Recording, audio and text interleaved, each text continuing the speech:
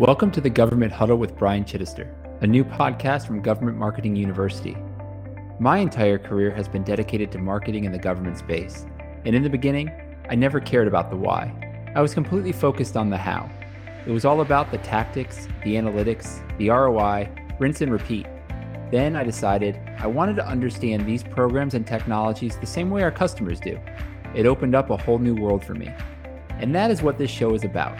Aligning the why with the how, taking a deep dive on current trends, making bold, educated predictions about the market, learning from expert guests, and discovering innovative concepts on how to respond to all of this.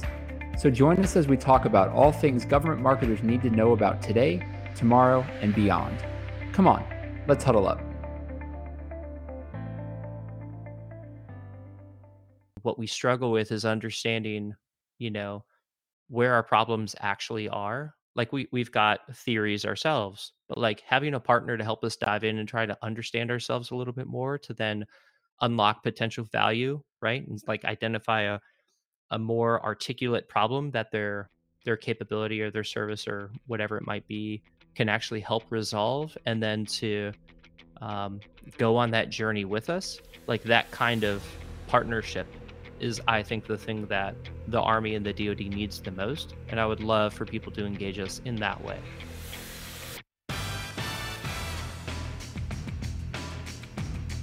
Welcome to the Government Huddle podcast, guys. I'm your host, Brian Chittister. And so much of the talk these days surrounding government technology has to do with shifting to a cloud strategy. And despite the modernization of the public sector, agencies still face challenges when it comes to data privacy in the cloud. Migrating to the cloud represents a seismic shift away from traditional IT practices. This not only requires a different approach to regulatory compliance, but also operational management and application architecture. I think it's vital that we as marketers understand the challenges that these organizations face as they look to realize the value the cloud can bring. And I think that's something our guest today will be able to help us with. On today's episode, we have with us Paul Puckett, the current director of the Army's Enterprise Cloud Management Office, which is the services office dedicated to cloud migration. It's designed to support the service branch through a centralized office and improve the ability to facilitate cloud projects. Paul, welcome to the show. Thanks for joining us today. Hey, thanks for having me, Brian. Good to be here.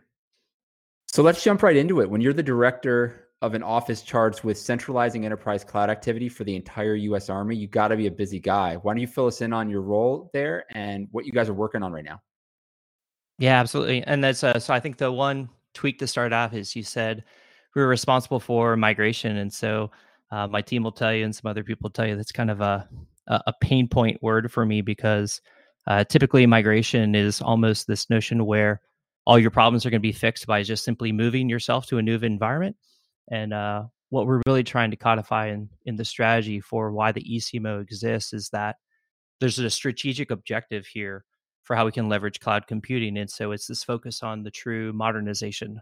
And it's not just modernization leveraging new technology that we're trying to lean into, but really modernization of our organizational structure, of our skill sets that we have across the Army, our business processes that typically are filling gaps in how we designed our IT systems, and then even to the way that we acquire technology, right? So the ECMO was stood up as part of a study that was done looking at the adoption of cloud computing that the Army has been on for, probably the past decade, really. And so the Institute for Defense Analysis was commissioned to say, hey, are we doing this thoughtfully? Are we doing this the right way? And some people know about the 2015 cloud strategy that the Army put out. And it said a number of great initiatives, a way that we are going to really modernize the Army, leveraging cloud computing, seeing the strategic objective. But it had this one line in there that said, in order to do this, it's going to require the constant collaboration of these entities across the Army. And then the cloud strategy listed like literally every command, HQDA itself. It essentially said the Army is going to have to work with the Army to get this done. And where the IDA came back is like, you need an actual entity who's responsible for bringing this together. And it's not to say that that entity is going to, quote, do it for you or tell you where you're wrong. Uh, but you really need kind of someone to act as the glue to bring all these components together, to be responsible for capturing the lessons learned, for codifying a strategy, for really laying a pathway that others can follow. Because the Army is huge, right? Like the Army is massive. So, I mean, you're right. We're very busy. Um, but it gets to, we're not trying to boil the ocean here. One thing that we've been really focused on in the ECMO is being effective first. And so we're taking this notion of starting small and learning from starting small so that we can pivot quickly when we learn things, and then slowly scale being effective. Um, and I think it's driving a more purposeful adoption of cloud. And I think it's also transitioning the Army from what once was kind of this cloud first model into more of a cloud smart model. And as we see the rise of microservices and containers moving towards how we build those skill sets and apply those lessons learned to a more cloud native model. Um, so, kind of a long way of saying really that ECMO is uh, all about codifying the lessons learned for cloud adoption and driving the digital transformation, leveraging cloud computing of the United States Army, uh, collaborating across all Army entities to bring the value of cloud computing for our readiness and lethality mission at Army scale. That's a large scale. Like you mentioned, the Army is large, and cloud obviously is the foundational element to what would say is digital transformation, the most overused buzzword in the history of Mm. buzzwords, probably. But uh, one of the things you touched on, and I'm glad you did, is the idea around culture and people. So as you're looking to leverage cloud and kind of develop new technologies and adopt new technologies, how does culture play a part, and what is the Army doing to kind of support that cultural change? So, I find it kind of interesting when I first came on board and I went around, was doing a whole bunch of different office calls with a number of Army senior leaders. More than once did I hear that they were excited for me to be on board because I was going to help change the culture of the Army. And The I thought that entire was Army. so. That's right. That's right. There's something in there that like I feel like you have to unpack. And I heard this a lot back when I was with um, Pivotal over in the private sector. Is people would come into the office doors when I was there, and they'd say, like, "Hey, we hear that people, look to you guys because you help with culture change." And I found it interesting there as well. Not that I want to push back on it, but like changing culture is really hard. I made this comment the other day that uh, you get to change the culture by demonstrating uh, outcomes, leveraging a new way. Like for me, changing a culture means that you have to see uh, kind of the mission that you're on being demonstrated in a fundamentally different way with a fundamentally different methodology and a different mindset for you then to be able to take a pause and a step back and say like, hey, like, what about what we're doing the way that we're doing it could perhaps be done a different way to achieve the same outcome, um, if not even a better outcome. And so I find that like those small little pathfinders that demonstrate value in a way that some organizations with an ingrained culture of the way that they work, the way that they talk, the way that they quote do business, at the end of the day is supposed to achieve an outcome, right? It's there for a mission. And when you see someone just absolutely thriving at achieving a similar mission, applying a completely different methodology, that's when I think that you have those moments of, oh, wait a second, what could we be doing better?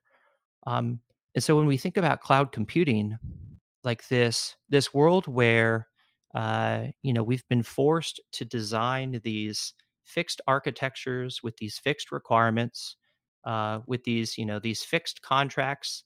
Um, with these fixed environments, and then we say, hey, guess what? You know, the the whole world of compute and storage could potentially exist at the tip of your fingertips, with online on demand self-serve compute and storage.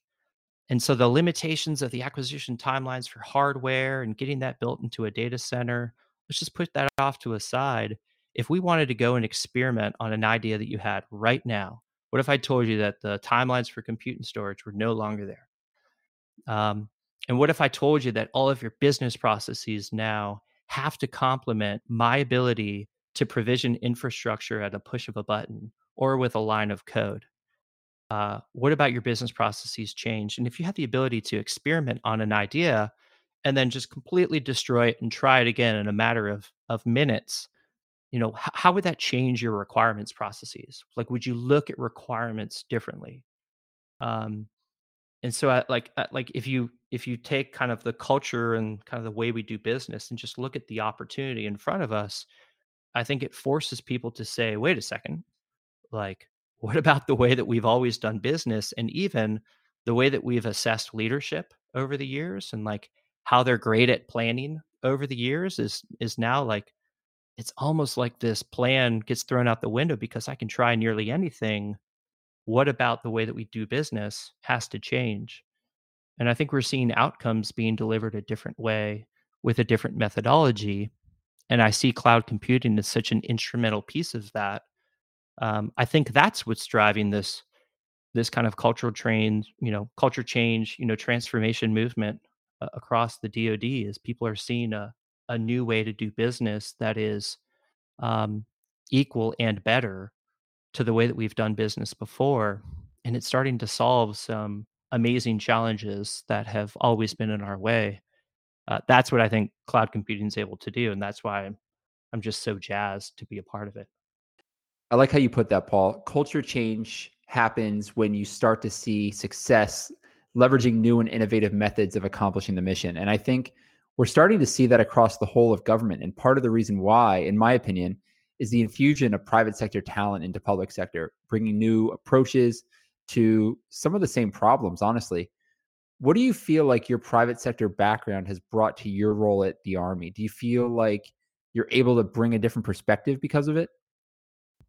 Well, I think it's even important to note there why I joined the private sector in the first place. I mean, prior to being in the private sector, I was a civilian over in the intelligence community.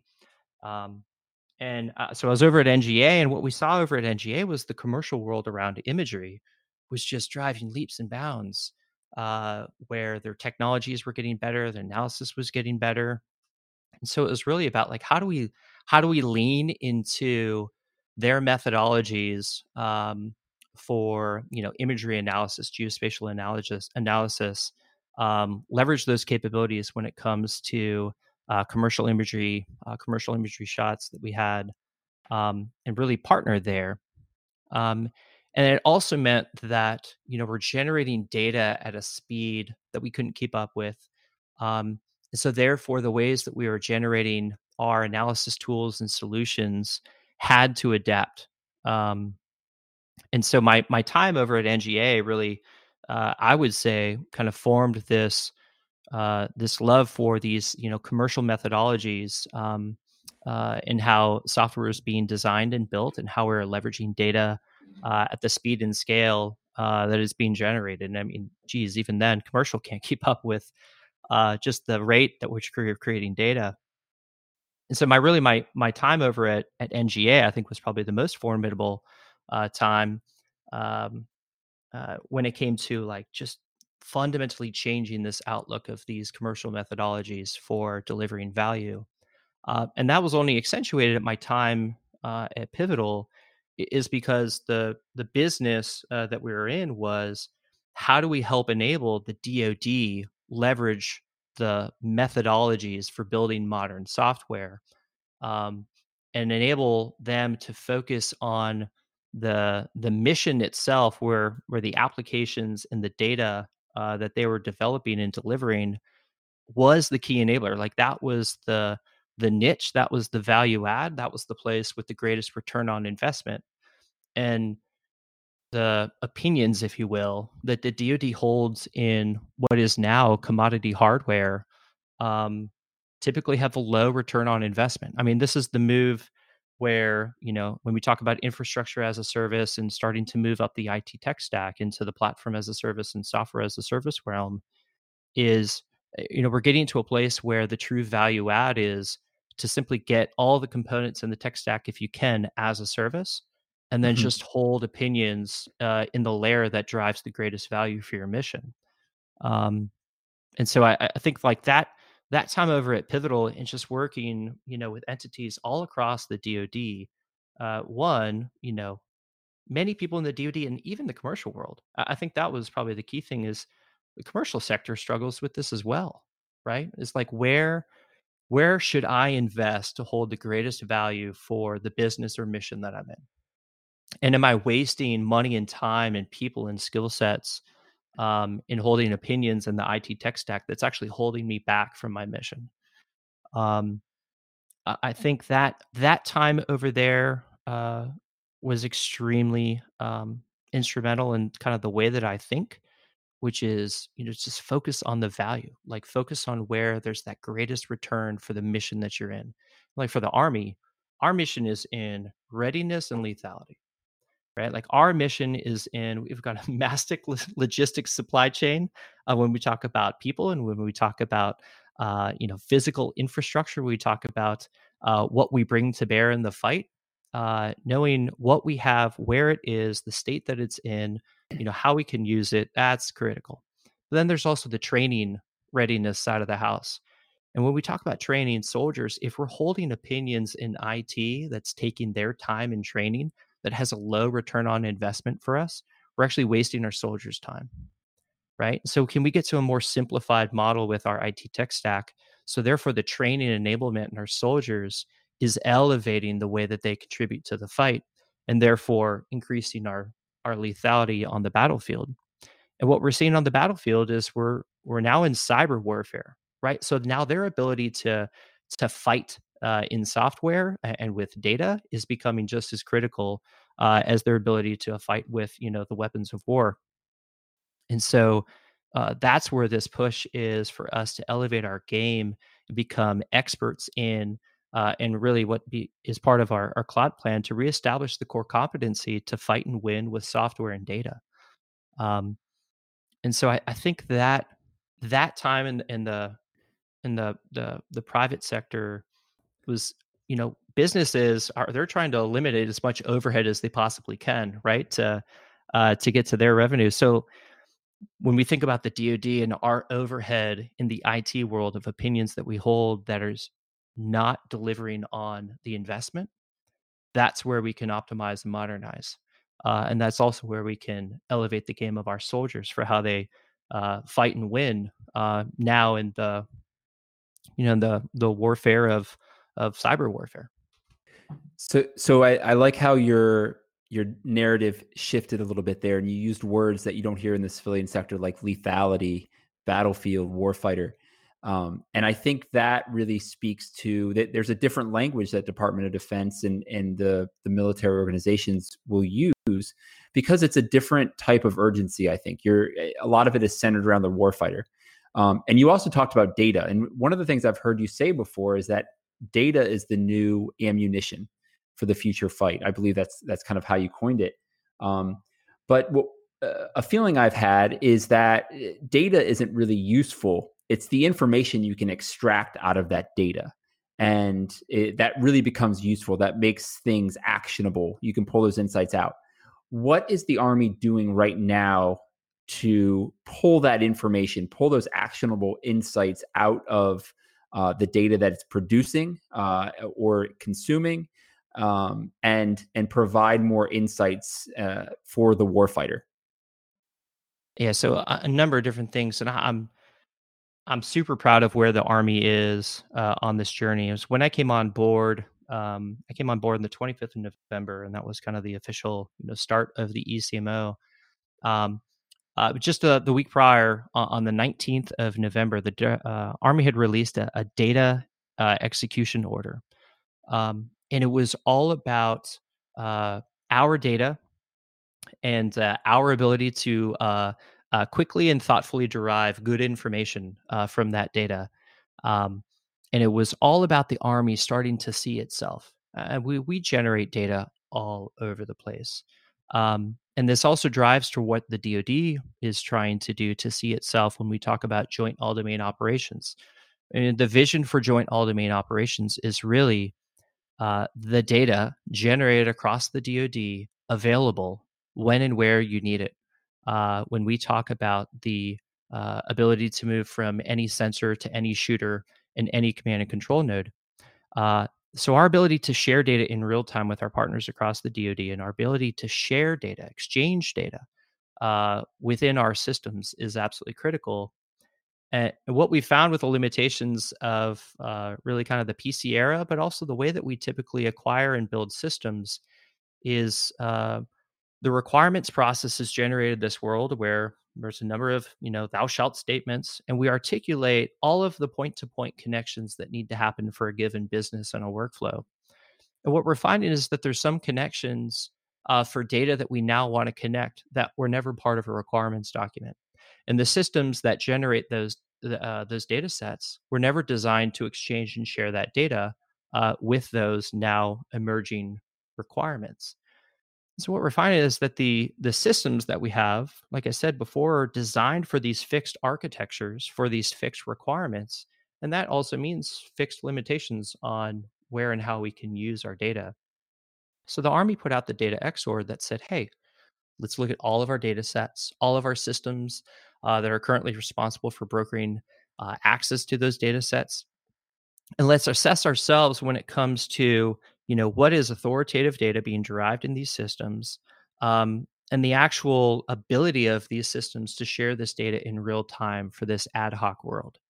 And so the data in Cloud XOR is driving this notion for how we see ourselves. Because if you're going to take any steps to change yourself, to optimize yourself, to modernize yourself, you need to understand where you are in the journey. Um, I've kind of stolen this a number of different ways, but there's this great video by Simon Wardley when he talks about mapping, but it's this articulation of the why of purpose and the why of movement. So I think the why of purpose is clearly articulated in the Army modernization strategy when it comes to our data and be able to connect our data in real time across the DoD to leverage machine learning to apply, kind of machine power to the amounts of data that we're generating to leverage artificial intelligence to help us make good decisions at the speed of war is critical, which means that that data needs to be accessible. It needs to be, secured though. It needs to be understandable and translatable with other systems and other data sets.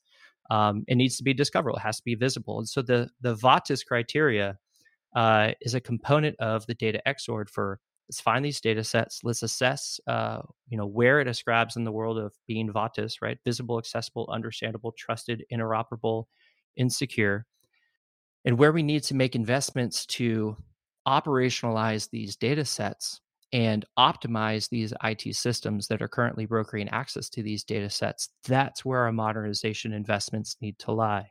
And the skill sets in our civilians and our soldiers to be able to do this work is critical. That's even one of the 10 commandments of the Innovation Board's software study. Is essentially assigning entities to service enable these data sets in these systems. And then finally, understanding the fixed architectures that we have today. These systems were never designed with the compute to handle these kind of ad hoc workloads. And so that's this value of cloud computing is can we redesign these systems and leverage on-demand compute and storage to allow these systems to scale elastically to the need when it's needed. And so these pieces tied together is why the data in Cloud XOR for us to see ourselves, identify those authoritative data sets, identify where those systems are across some VATIS criteria, then help drive the investment for modernization is this journey that the Army is on to then leverage cloud computing thoughtfully and effectively. And is part of what is now the data and cloud execution order and is captured in the Army data plan and the Army cloud plan and is currently being executed today. And even with that start date of November 19th of 2019, we are seeing awesome outcomes across our warfighting mission areas, across our business transformation mission area, across our enterprise side when it comes to cyber threats and our defensive cyber operations, and then even seeding into, of course, our intelligence mission and how we support there. And so it's been awesome to be on this journey and then seeing how the cloud's being leveraged along the way. But at the end of the day, cloud computing, any IT infrastructure, only reason it exists is for your mission.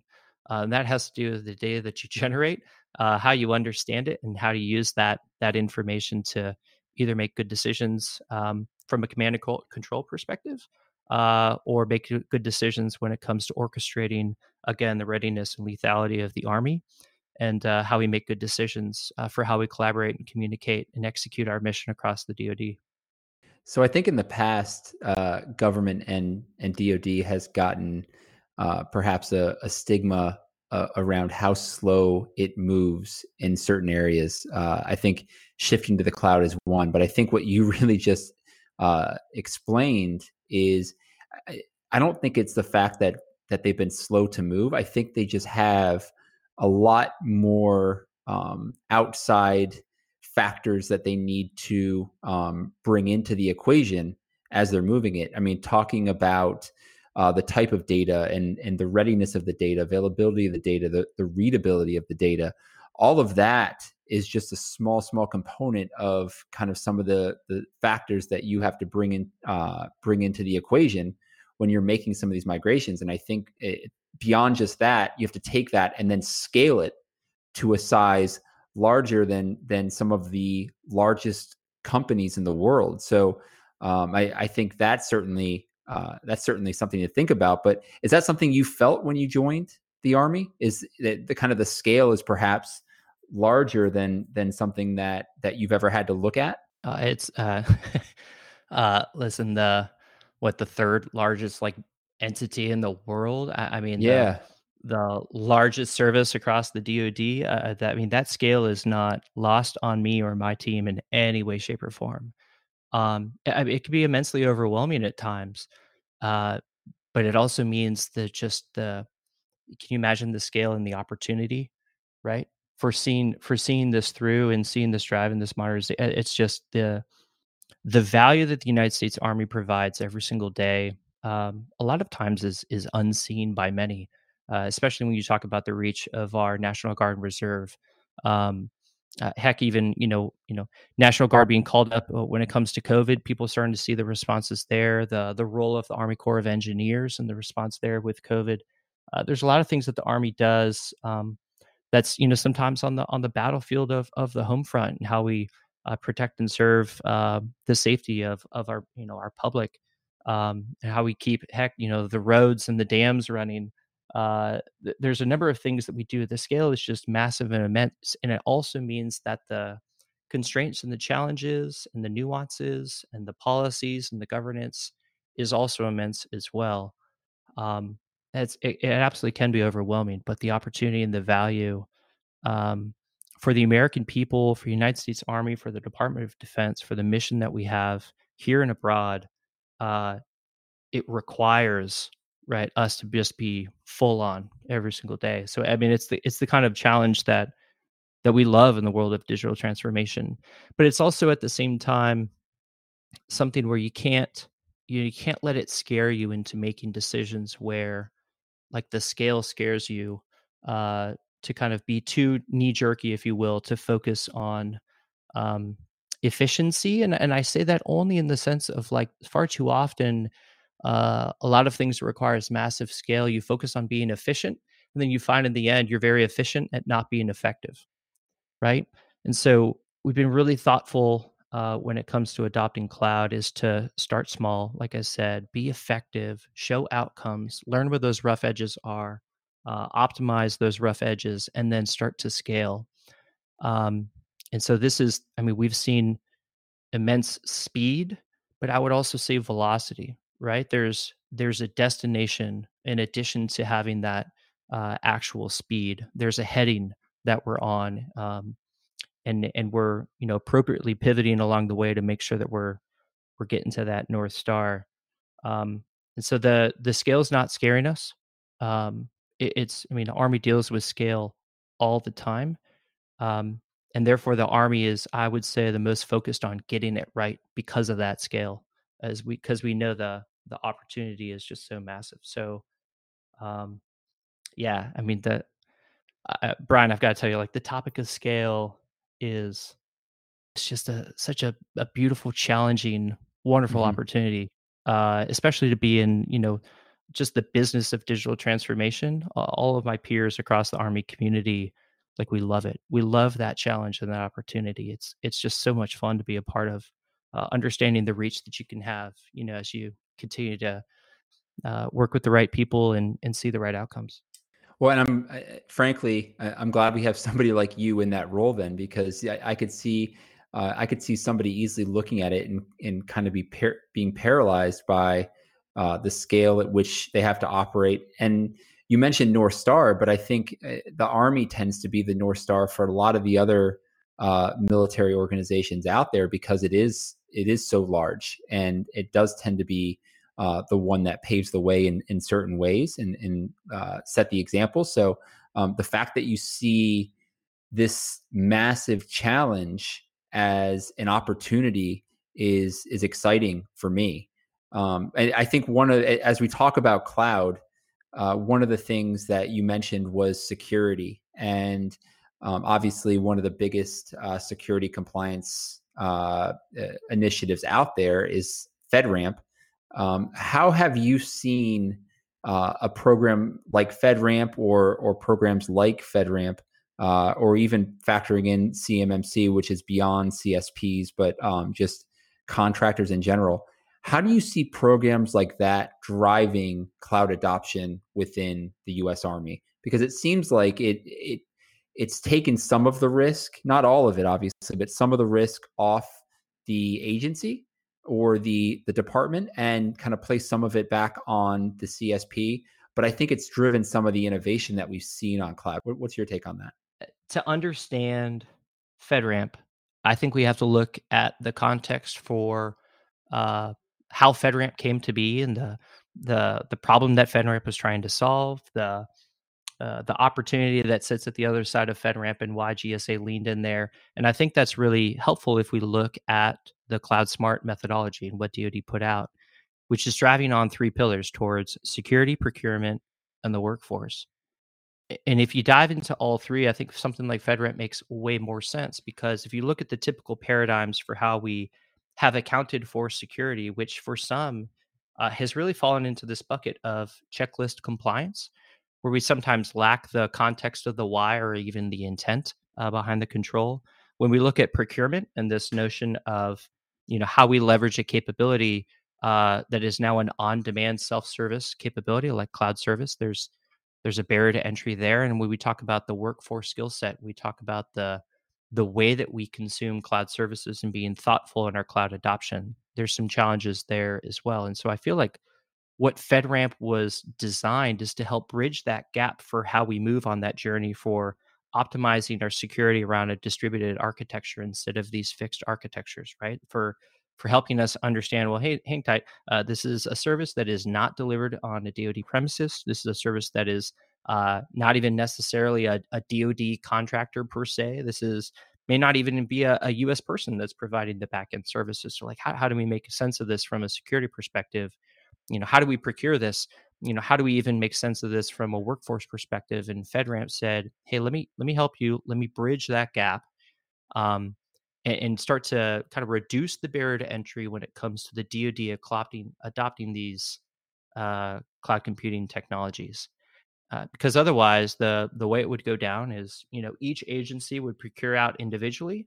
There'd be a whole bunch of wasted overhead when it comes to how we procure and then how we accredit each one of these systems. And then we would get into the challenge of reciprocity and interpretation of security controls, and how one person has accredited one thing and whether it's accreditable by another agency. And so FedRAMP said, hey, let me bridge this gap. Let me standardize the way that we're going to assess these service providers. We're going to assess the backend side, I'm going to provide for you the foundational body of evidence when it comes to, what is provisionally accredited to be run in these environments. And then you can leverage that foundation and then build on top of that your use case and your data and your systems, and then you can hold your authority for how you accredit leveraging this capability. So I see things like FedRAMP to help reduce that barrier to entry. But I think for many, it's almost like a black box. They don't really understand what's actually happening within the process, and that can also be a challenge. And I think that gets to the workforce skilling side of the house. Point one. And then point two, I still feel like there's more to be done when it comes to how we treat security, and how we start to adopt, new as a service methodologies. Um, and so I'm really excited for even like if you look at the details of the Jedi acquisition, is can we move towards more of a true commercial based capability, instead of the nuanced gov only or DoD only capabilities. And I'm really excited for that movement because I think this world of leaning into commodity IT is growing, and I think there's just so much opportunity out there in the commercial space. And things like FedRAMP for how we reduce those barriers to entry to leverage that emerging technology, I think only helps us learn more in the journey for then how we do so thoughtfully and securely in context of the sensitivity of our mission. But it allows us to learn and grow, to build our skill sets, and then we can find where either in policy we need to change or even in our security practices what we need to change, or even procurement where it needs to change. Is things like FedRAMP only help us learn on this cloud adoption journey. So you've given the listeners, I think, some really good insights into how the Army views cloud, where your office is looking to evolve into, and really bring to bear some new emerging technologies to support the Army and its mission. But in doing so, I have no doubt that you are getting bombarded by companies and CSPs that have solutions to be able to support the Army as an enterprise. What would your recommendations be to folks trying to not only get your attention, but to really partner and provide value for what your programs and initiatives are looking to do? Because that's what a lot of my listeners really are. They're made up of the sales and marketers really trying to drive value within Army and really support you guys. So, what would your recommendation be to them trying to accomplish that? Yeah, so I feel I've stated this before, because this is a really challenging kind of ecosystem, and I don't want to get in the way when it comes to procurement law or anything like that. Is I think the biggest challenge lies in helping the Army understand like where our opportunities lie. I think it's and I've learned this over in the private world, is we spend a lot of time getting to know our customers and our customers' challenges. There's not a lot of time really pitching anything, because how do you know where you can add value unless you understand where your customer is? And I think the same thing applies to the Army. I don't think a lot of vendors spend a lot of time getting to know the entities across the Army, getting to know what their problems are, spending some time with the people that deal with those challenges day in and day out, um, and essentially test your hypothesis as to where it comes, your product might have value as you engage with the Army. Um, there's no shortage of IT improvements that can be made when it comes to our IT efficiency or ways that we can begin to operationalize our data sets for our mission. Um, but I would prefer, people engage the Army with wanting to know more.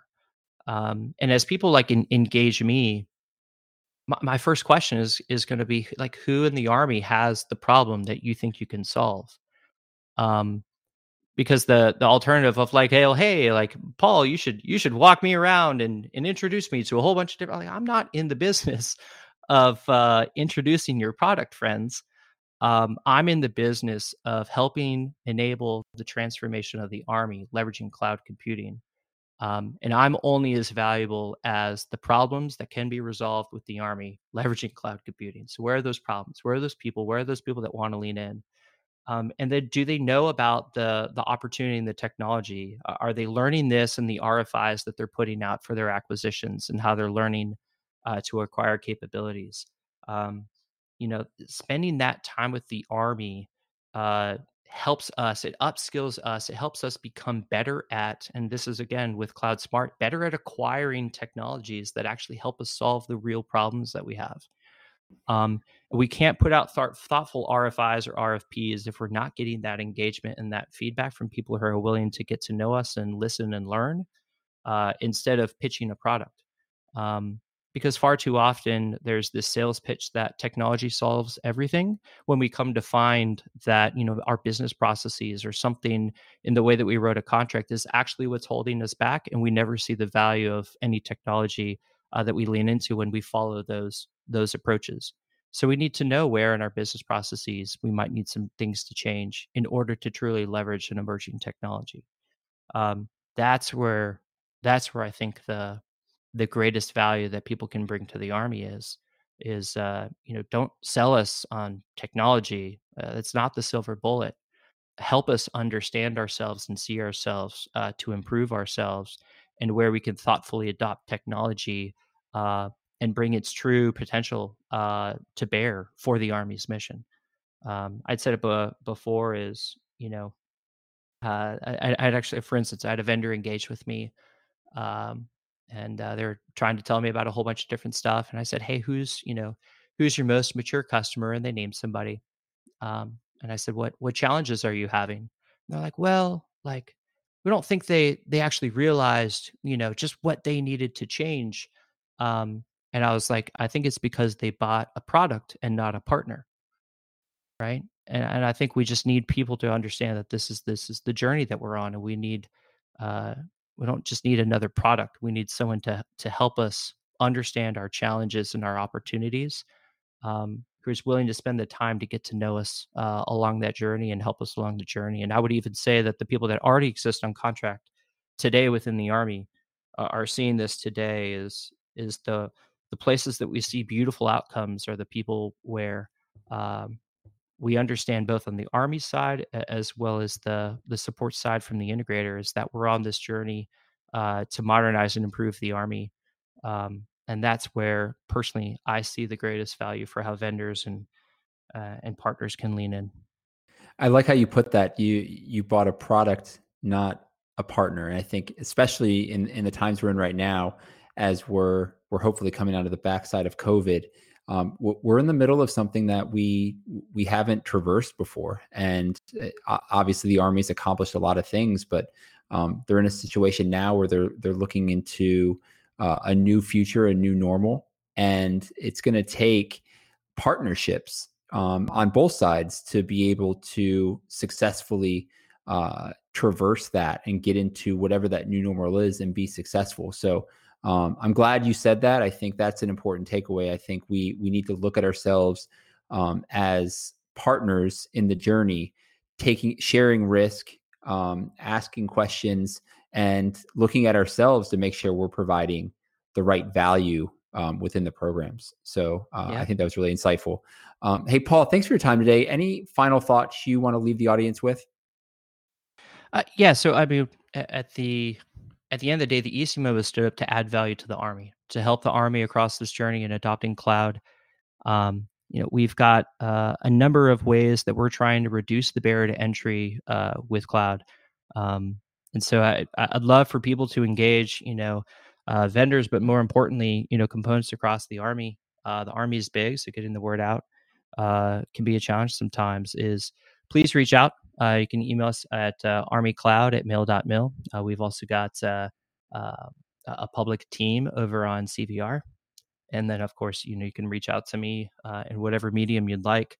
But we're here to help the Army on its cloud adoption journey to modernize and to be smart in how we leverage cloud for the readiness and lethality mission that we have. So I just thanks, Brian, for the time. It was good to chat with you a little bit on this. thanks for letting me just kind of, share my voice and have a platform. And I really appreciate it. And I hope this helps somebody out there. And one thing I will say, Paul is one of the more active social media guys out there. So he's absolutely right. Reach out to him. He will engage, and he'll probably give you something to think about too. So if you don't follow him, if you're not connected on LinkedIn, I would definitely recommend that. Paul, thank you again for your time today. I really appreciate it. This has been the Government Huddle podcast. You can check out more episodes of the show by heading over to gmarku.com or on iTunes, Google Podcasts, and Spotify. Please feel free to connect with me on LinkedIn or on Twitter @ChittisterAB. Thanks for joining, everybody. Bye for now.